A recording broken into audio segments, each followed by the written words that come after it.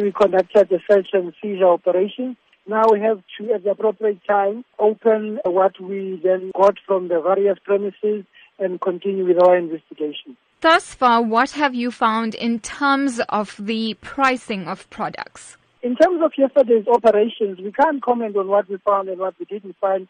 We must understand that the investigation is still continuing.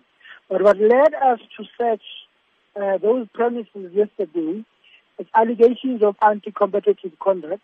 Some agents are suspected to be squeezing out small emerging farmers, particularly blacks, where then they drop their prices significantly in the morning so that they can deplete and squeeze their margins, and then dramatically raise the same prices again in the late morning so that their own margins can be much higher and sell at higher prices to the bigger retailers and buyers. What is your concern in terms of this and how it impacts on the end user, consumers, many of whom are battling to stay financially afloat?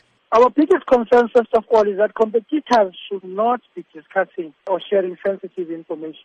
Here you have competitors who are likely to be sharing sensitive information and where they are fixing prices. This has got devastating effects on the buyers because the prices go up. The battling consumer bears the brunt of the fixing. If there are people who may have further information, are they able to contact you as this investigation proceeds? It will be very helpful for anybody who has got more information to substantiate some of the allegations and some of the credible information that we have received to come forward and give us more information about anti-competitive conduct in this sector, in these markets, or anywhere else.